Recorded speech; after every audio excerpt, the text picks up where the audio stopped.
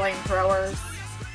Flamethrowers, my friends, I'm so happy to be talking to Canadian women's national soccer team stalwart, literally the person responsible for our bronze medal win in 2002, her feet, rather. We're queuing up here, edge of the area, Matheson, back in, get the shot through, Schmidt, blocked off, surely Canada have gone and won it, right at the death here, and the goal scorer is Diana Matheson, 28 years of age. Diana Matheson, recently retired, had been with the Canadian women's program since 2003, professional player in the NWSL. She is a fan of Peaches at the moment. Diana is, among other things, an incredible advocate. She was part of the first Canadian Women's National Team Union, which is incredibly important, and an outspoken advocate of all things wonderful. Welcome, Diana. Hi, Shireen. Thanks for having me. Hi, Burn It All Down crew. She also hails from Oakville, Ontario, which is an important part of the conversation we'll get into later because I live not too far from there, and she is revered and loved as she should be. And the cardboard cutout there was the most photographed cardboard cutout in club history and still remains that way. I think it's gone now. It was, but I want to know where it is because I want it. So when COVID opens everything up again, I may try to go steal it. I hope nobody's listening to this. You should reach out to the club. Maybe they know. It had a good run, though. I think it was out for about 12 years, so I can't complain. Yeah, I know, but I want it in my house. Like, I wanted it by my desk. So how are you doing? I'm good. I'm a bit tired. I'm a bit busy. I very wisely went straight from retirement into watching these incredible Olympics and doing a bit of media for them, all the while prepping for an EMBA course at the Smith School of Business, which I just started last week. And the first 2 weeks are very intense. And I'm not sure my brain's working. So this should be a good podcast. It'll be fantastic. And I know that you're in grad school and that's like amazing and very, very difficult because an MBA is no joke. And you have advocated also strongly. And I said in the intro for all things that are good. But what I mean by that is expanding women's soccer for a domestic league. Can you tell us a little bit about, is this part of your journey to try to get that? Yeah, absolutely. It is. And yes, I want to be in the future kind of on that side of the game in behind the scenes. I've never had the coaching bug bite me, but I would love to help build something in Canada, run something in Canada. So absolutely, I knew I had to get a bit more business background in that. And then this opportunity at the Smith School of Business, which is an incredible school, came about through Game Plan. So a COC has kind of a helpful program for athletes heading towards retirement called Game Plan. And there's a few scholarships available through that. So I was very fortunate to get into the program that way. So hats off to Game Plan and the COC for doing that, because that's a really good resource for athletes looking to do the next thing. It's super interesting to take these classes now too, because I can have everything I'm learning, I can directly apply to, we can use this for that. We can use this for that. So it's perfect timing, really. And literally it started the day after Canada won their gold medal. So the timing was ridiculous. Like, I couldn't say no to the opportunity, and I'm very lucky that fell into my lap. I love that we're talking about this now, but I do want to back up a little bit and go back to your storied career, which is incredible.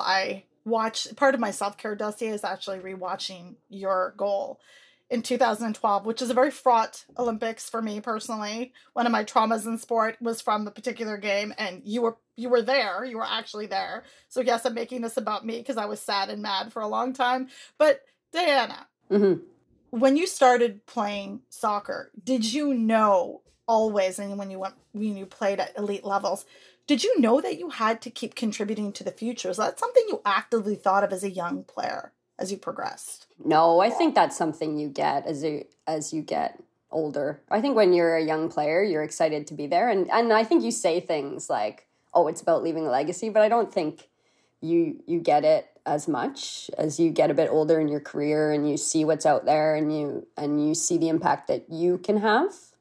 So no, I didn't really think about any of that stuff. I've kind of just made it up as I've gone. Like when I was first, in high school, I didn't really dream of being in the Olympics. Like it wasn't on TV yet for me to dream about. I wasn't on the national team yet. And then got on the national team and I was like, oh yeah, we could go to the Olympics. And then once we were like going to the Olympics, we were like, oh yeah, no, we could win a medal here. And then like, so I think one of my strengths is just recognizing good opportunities when they're coming my way and just taking fully advantage of them when they happen. Not so much planning going on. So this, I've written a lot about as an outsider and an observer of the way the team cohesion is. And I interviewed you and Janine Beckie last year for the contributions you're making for the Conquer COVID-19 campaign. And Janine spoke about the culture of the team that the young ones come into, and you were part of really building that program. Was that there for you, that guidance, that leadership, that understanding, and quite frankly, an anti-oppression sort of understanding of things, which we grow and we all unlearn. But was that there when you got to the team, to the national team? I think probably the main shift in culture that made us put more thought and awareness into our culture came with John Herdman. Mm-hmm. His detailed approach put more intent behind everything we did, and that included our team culture. So for sure it solidified then to allow us to be more organized and stand up for more things and have our voices heard and solidified in a new way. So probably the seed of that came with John. Certainly before that, there was strong voices on the national team that kind of led to, my generation being who we are. We were certainly shaped by the strong women on the team before that. And we're lucky in Canada. Our national team is fairly diverse compared to other national teams in women's soccer, certainly. So I think that's a gift we have too, that we have a more diverse group of voices to begin with. Absolutely. And I think people take that for granted, that the racialized makeup of the team isn't something, you're right, it's a gift and it's something that offers perspective. And there's queer players, there's non-binary players, there's trans players. And I think that's really important as well. Like I think our team is a dream team, but I'm biased, very biased. Or am I though?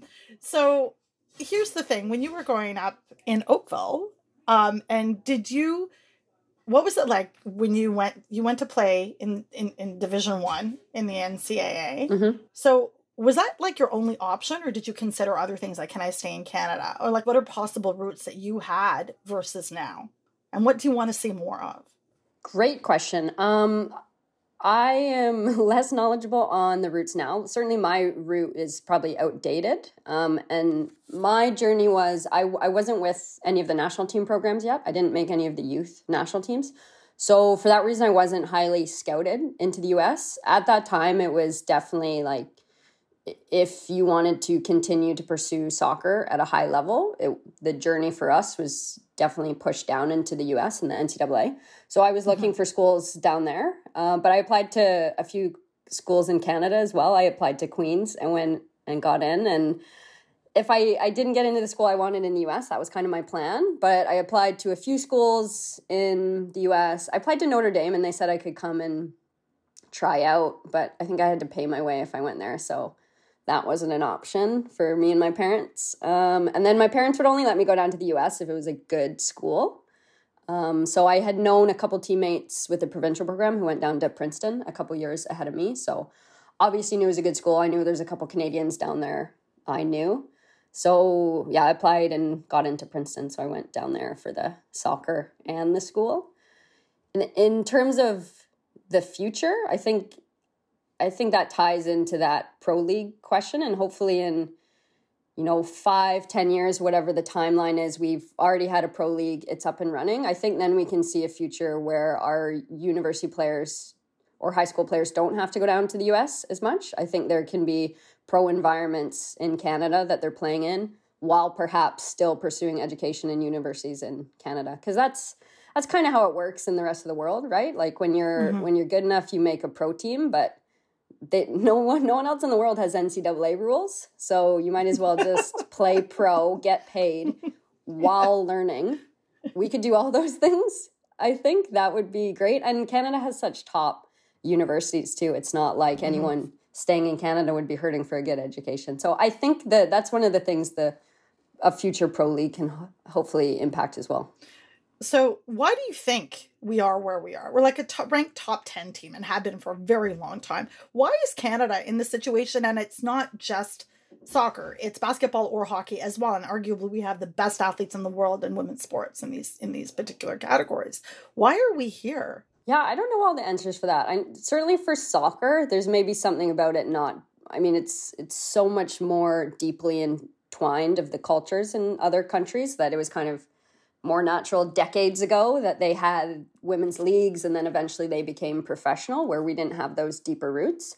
But yeah, for hockey and other things, that's maybe not the same argument there. Yeah, I don't know. Canada doesn't do a lot of its own leagues. We go to the US for most of them, right? And we just add franchises to the US. It's not like we have a ton of independent sports leagues going on. So it is maybe a weakness nationally anyways. And then, no one's got around to building a successful women's league yet. So that's the exciting part. I think it means there's also opportunities that we can build from scratch and build in a way that no one has done before. And we can build with, 20 years plus knowledge of women's sports, of lived experience in clubs and professional environments. And we can, soak in all the knowledge we have across this country and build something really cool from scratch. So it could be actually a really unique and innovative experience. And we could end up with a league that's built for the players and the fans in a way that no one else around the world has done yet. And that could be pretty cool. You heard it here first. Flamethrowers, CEO, DMAF, right here.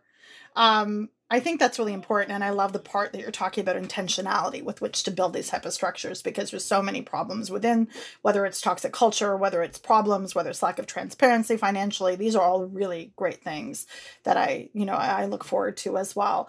So you're at Princeton, and that's like such a gentle flex. I went to Princeton, I'd probably wear a sign, so yay. You asked me specifically about my journey through university. I feel like I had to. You have to. Yeah. You absolutely have to. And it's an incredible accomplishment. But also the journey with the team, and there was coaching changes just before, right? Like at pivotal moments, there was coaching changes, like very much like this particular iteration. John went to the men's side and Bev came on board. That's not too soon before the Olympics, COVID-19 notwithstanding and the delay. So what was that like to manage as a player with that coaching shift? So what's that like from the inside? Like when John came, kind of that close timeline, and then when Bev has come? And in between, kind of as Heiner Muller took over, at pretty pivotal moments, there was coaching changes. So what's that like to navigate as a player? Yeah, it kind of depends on the coach coming in and how much change they're making. I think certainly since John, the core of the team has stayed pretty consistent. So I think we're able to keep the culture pretty similar throughout. And then the coach kind of just adds that in different ways, in more tactical, less tactical, and louder, quieter ways, like whatever their personality is. But I think hopefully the team's at a point now where they're pretty self-determining to some degree too. I think it's a pretty mature group. I mean, those veteran players have been around the block forever now. And then that middle group has been around the block for tournaments now. Like the Kadishas and the Ashleys and the Quinnies and the Jessies, they're medalists already, and they're hungry for gold. So it's not like they're too new either. So I think they're able to keep the culture pretty similar, regardless of who the coach is.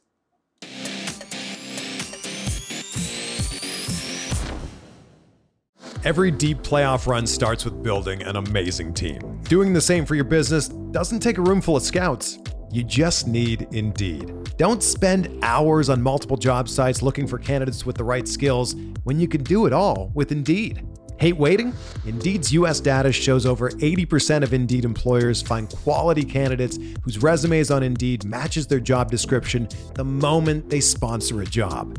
Something I love about Indeed is that it makes hiring all in one place so easy, because with virtual interviews, Indeed saves you time. You can message, schedule, and interview top talent all in one place. Indeed knows that when you're growing your business, you have to make every dollar count. That's why when you sponsor a job, you only pay for quality applications from resumes in our database matching your job description.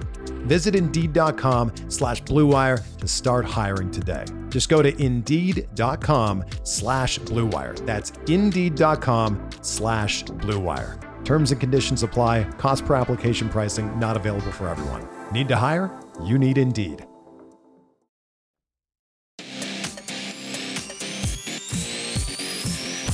also as somebody who was integral in the development and the continuation of this program, when you saw the gold medal win, and if people don't know, Canada won the gold medal at the Olympics in women's football. Do you think I'm there's just anyone making listening sure. to your podcast who didn't know that? I just want to make sure they're really clear. I don't think those are mutually exclusive groups.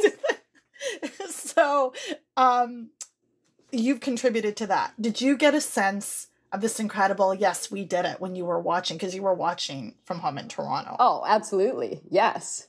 I feel like everyone that watched it, and then especially anyone who's been, you know, at all invested in women's soccer over the last few years or decades, it was like, oh, yeah, can you believe it? We did it.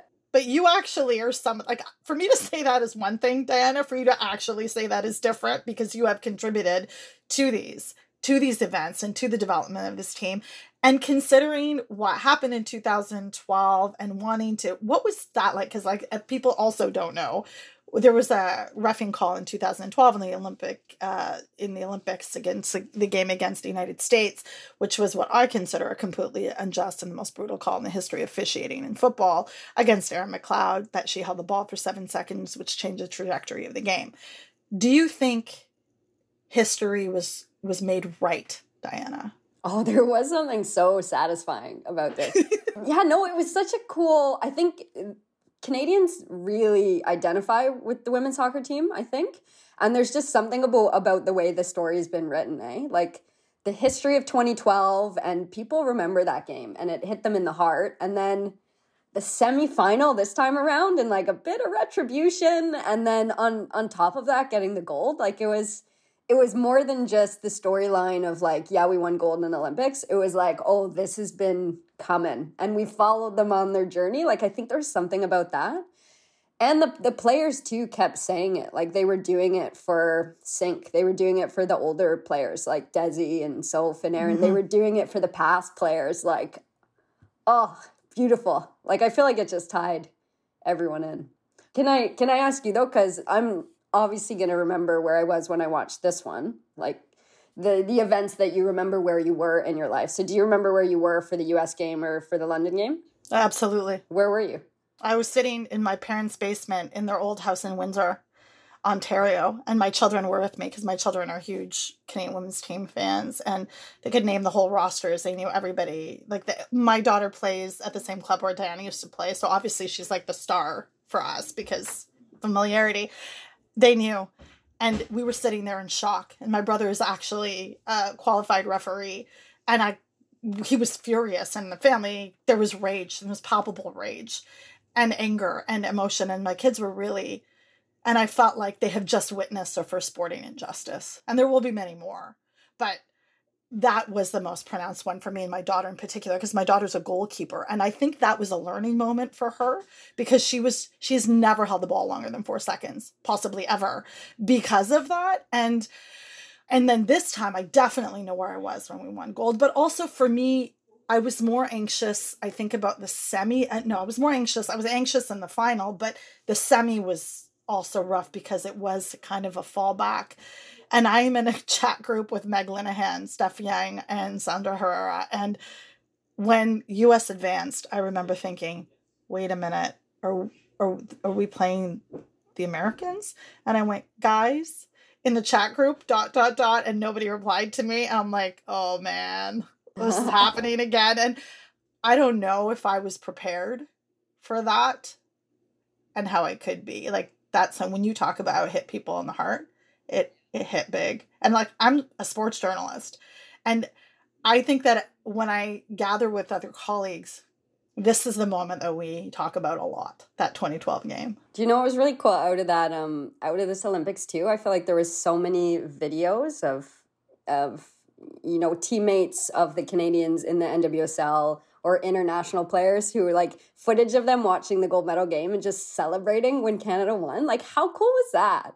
Like, everyone, well, to be fair, everyone is probably like, okay, the US has won enough. Like, let's give Canada a turn.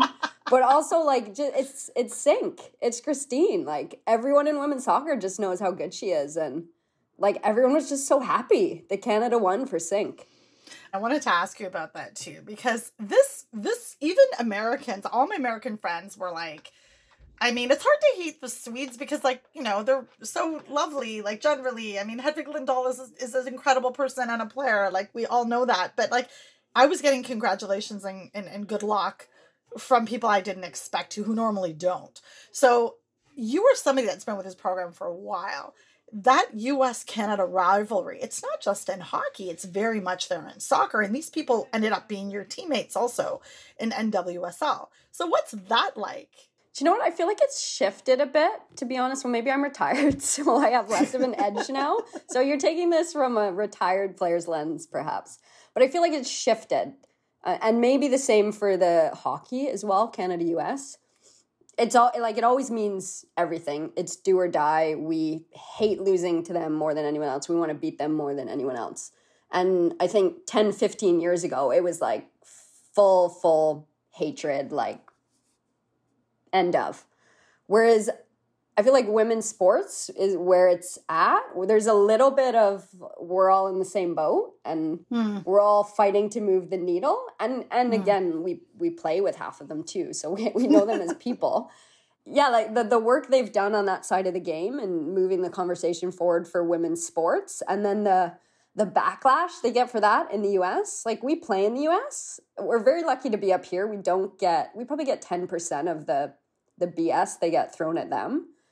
And it's incredible. And they do such good work and they get like so much hate for it too. So there's that layer of respect in there too as a competitor and as people that maybe honestly probably wasn't there like 10, 15 years ago because we weren't having those types of conversations as much. So yeah, it's like it's do or die against US, but like if we end up in a bar fight with some of those players against some people who aren't on the side of women's sports, we're fighting with the Americans any day. Oh, that was beautifully put. Your experience in the NWSL, and I'm pretty sure you heard about the story that broke in the Washington Post about Richie Burke, and you know, you were at that club, like that's part of your history too. What's that like, even though you're retired now, to see that and to be like, damn, because that being at Washington is a part of your history with those American players that, you know, that you talk about. Something else, unfortunately, that women's players and non-binary players have to endure is this type of toxicity in sport. What's that like? Yeah, and in my NWSL career, I was with the Spirit the longest. That was kind of my home team. I feel like I had the sense of this one of again, like it was one of those reactions, I think, where I think a lot of the players are at that. This is happening again. Like, are we not past this yet? Like, we have to start building a better system of safe sport, whatever that looks like. I know we're working on that in Canada too. Certainly the NWSL has to work on that. And the NWSL is starting to work closer with the NWSLPA, their Players Association. So I think a strong collaboration there will help. Because you just have to start listening to the players more in all these things. And that the players know it. They know when things go wrong. They know when, you know, they can see when something's ahead or like this has happened again and again and again. And you need that feedback. And then you need to start putting the actual structures and systems in place so it doesn't keep happening. It's just too repetitive and too much of a pattern right now. And then I think there's something around transparency too, which I think the NWSL is battling with that they're going to have to figure out. There's a lot of people there trying to improve things, so I think they just got to like sit down and get to work and change it because I think the players are pretty sick of it down there. One of the things was in the reporting, Kaya McCullough was the player that came forward, and she had said, and this is a quote from the piece that Molly Hensley-Clancy, that Kaya had said, this particular incident and this person made her hate soccer. So when you hear that of a young player, how does that feel for you, rather? It didn't surprise me, to be honest. Like there's still coaches like that exist. And I mean, how many jobs or industries do you work in where your employer or your boss, is allowed to treat you that way? And that still exists in sports. And I mean, it's the same for any other job. People feel they perform best in situations where they feel valued, they feel psychologically safe. they're challenged and they are treated like people. Like that's true in any industry and that's true in sports. And unfortunately, there's still coaches out there who haven't caught up to that yet and aren't treating players that way. And I think there needs to be changes in, hiring processes and vetting some of the people getting into sports, certainly, because it's not like a lot of the people who are in these incidents, it's their first job, right? Like they've all been around a while. And I think that goes back to, are you actually talking to the players? Because I think probably if you talk to these players in past environments with these coaches, they're all going to say the same thing. It's just that you haven't asked them or you haven't listened. So you got to start improving that. Yeah, I think that's really important and well noted. Can I say too, the spirit has been really cool to watch though, the changes they've made in the last few years. Like a better stadium, more professional. The owners there are doing a good job. So hopefully they correct this and keep the team on track. Yeah, definitely. So to lighten a little bit, because we like to do that after we do heavy stuff and burn it all down, we like to lighten it with fun stuff. In your career, were you ever starstruck when you played against somebody? And if you were, who was that player? Yeah, off the bat in 2003, like Mia Hamm was still playing. And like there was still like half the 99ers were on that team. So anyone from that, yes, absolutely starstruck from that. And I think the internet was like in a very different state in that time, no social media, obviously. So after the games, I would like go online and I'd try and find any of the game pictures. And just save them. Like that was the only way I could find game pics. And there was a few with me and Mia Hamm. Oh. So yeah, I still have them on my computer. Do you get recognized and stopped when you're around and when you're home? And did people see you and are like, oh my gosh, this guy Matheson? Not too much. Like in soccer or is that circles. Just me? Yeah, in soccer circles, so you. Or in Oakville, soccer circles specifically, again, you. After 2012, hugely, and then that changing. So sometimes, do you know who gets recognized all the time? Because I was hanging out with her during the Olympics, is Karina LeBlanc. Like, in terms of recognizability, Sink is like way at the top, and then there's like a drop, but then there's Karina, and then there's a big drop, and then there's the rest of us. Like, people recognize her all the time. They love her. Yeah, but Karina's also in like sports broadcasting, so that makes sense. Like, she does a lot of the, and I mean, it's really funny. So am I. Yeah, well, you are too. Oh, by the way, I do have to say this because for the 2019 Women's World Cup, Danny, you were injured at that time. Your all-women's group with Claire Rustad, with Kaylin Kyle, and with Kate Baroness on TSN, yes, shameless plug, was absolutely fantastic. And it was like probably one of the best analytical, like, commentators and punditry that I've ever seen in football, and I watch a lot of it. So I do want to say that. Yeah, no, we had fun. We legitimately had fun. I really enjoyed it. But also it was useful commentary, and I thought it was very important for people to listen to, and it was very much needed. So I hope to see much more of that. But also, if you want me to do your PR, I can, if that's what you're saying, because that's what I'm hearing you say. You want me to be like... Is that... What did I say that made you hear that? I'm just trying to listen back. Yeah, sure. You're in. But one of the really interesting things about this, and Sinky does not want the attention. So it's really interesting that she's one of the most recognizable because she's the one. Can I tell you one? So after 2012, so I think beginning of 2013, myself, Rian, Sink, Karina were like, oh, we got to capitalize this on a bit. We don't make a ton of money. So we went and we formed a company called IS4 and we did some camps. And we were in Halifax doing a camp, and we were getting into the minivan, like the guy took us out to a restaurant or something. And Sink was inside the minivan in the back window, and a woman was walking by on the street, and she saw Sink, like kind of the corner out of her eye, turned her head, and then she did like the biggest double take I've ever seen in my life. It was like a cartoon character. I think that woman had whiplash from seeing Christine Sinclair, and I always remember that. It was crazy. But it's really interesting that she really, and watching and covering this team for so long, doesn't love the pressers. She does it because she has to, doesn't want to make it about her, is always talking about the team. And we're like, you're literally the highest goal scorer internationally of all time, of any soccer player ever. No, it's about the team. Like, it's just really interesting. Has that remained consistent of her since the beginning, since you've known her?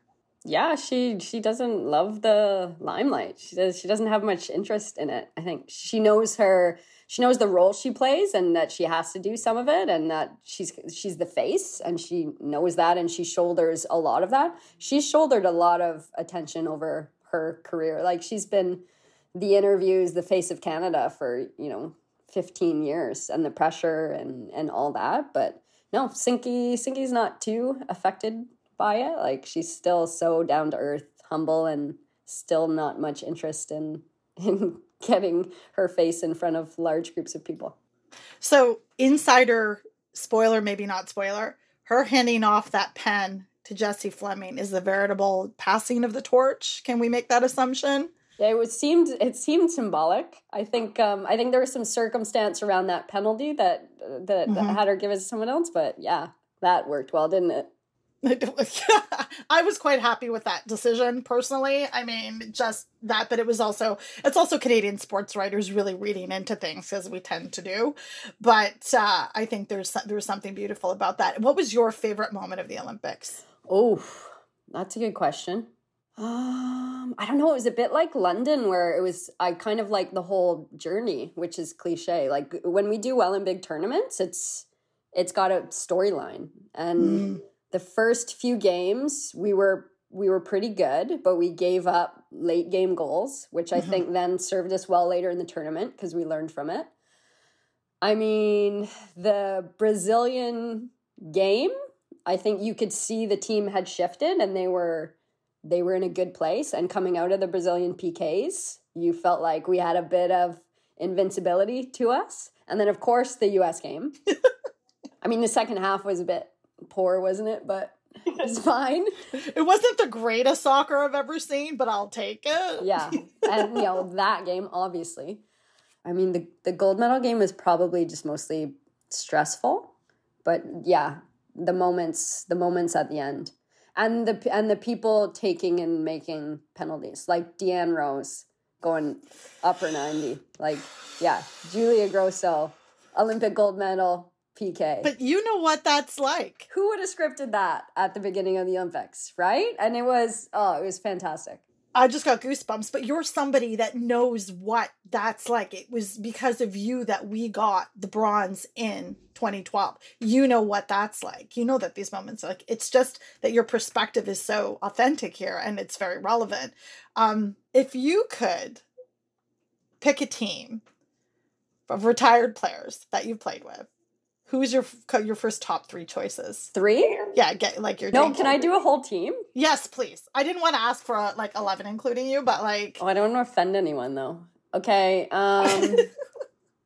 We don't worry about that. Goalkeepers were spoiled for choices, aren't we? Okay, we're gonna go Karina in because I want people paying attention to my team and people recognize her. But I got Terrence Swiatek as my backup. Okay, CBs. We're gonna go Candace Chapman. And Randy Hermes. Randy Hermes, like one of the most solid CBs to play for Canada. We're going to go, oh my God, I'm going to forget. Okay, Rian Wilkinson, fullback. I'm going to forget a ton of people, so. But I meant globally retired. Oh, no, I'm going to stick with Canadians. I've already started. Isabelle Morneau is going to be my other fullback. In the midfield, we're going to go, I'll play. Yes. And we'll go me, Amy Walsh. Because, skilled player, but also, hard nose, get the tackles in. And then Christina Kiss. She's going to be our distributor, pinging the balls. Side playmaker. Yeah. Yep. I liked playing with Christina Kiss when I first made the team. And then up front, we'll go Melissa Tancredi. And Charmaine Hooper. Yep. And we'll go Savannah Bertini. Done. Okay. That's the starting 11 for my retired team. That was fast and amazing. I love this question, and I'm so happy that you answered it. I answered a totally different question than you asked me. You're welcome. Well, no, it's fine. I love this also. So if you could play with one player that you never got a chance to across the world in the women's game, who did you really want to play with that you didn't get a chance to? Oh, you know what? I would have loved to play, and I'm going to answer with more than one player again. I would have loved to play in Seattle. The year I was traded to Seattle, I tore my ACL 3 weeks after Laura Harvey signed me, so I missed the whole year. And then the team moved to Utah the year after. Right. And that team, well, Kim Little had just left. So I would have loved to play with Kim Little. But then that team had Jess Fishlock. It had Megan Rapinoe. Like, there were some great players on that team I would have really enjoyed playing with had I had the chance to play that season. Awesome. Friends, you had it right here. As we know her, CEO, future CEO, DMath. We love her. Canada owes her an incredible debt of gratitude. And if anyone at the Mint is listening, I would love to see her on some currency. So if that can happen as well, we'd appreciate that. Dana, we love you. I speak for the whole team and the whole world to say thank you for coming on the show. I'm so excited to continue this excitement, and I promised my co-host I would be as insufferable about our win as possible. Thank you for joining me on that journey. Yeah, no, thanks for having me. You're just saying all those things because you're my PR person now. Quite possibly. See, I love it's working already. And last thing, after the game in 2012 when you won, what was the song that you were listening to celebrate to that squad? Oh, we for sure had Celine Dion in when we got back in, yeah. I heard a rumor, but I just wanted you to confirm. Yeah, absolutely. And I think we had it. It was later, like it was maybe like 40 minutes later by the time everyone got drug tested and back in. And I think even like the Canada Soccer higher ups were in and like belting it out too. It was great. Was that My Heart Will Go On? No, Power of Love. Power of Love, yeah, of course. Amazing. Sometimes I am frightened, but I'm ready to learn for the power of love. Thank you for that and for answering all the hard-hitting journalistic questions I had today. And you are welcome here anytime. Thanks for having me. Shout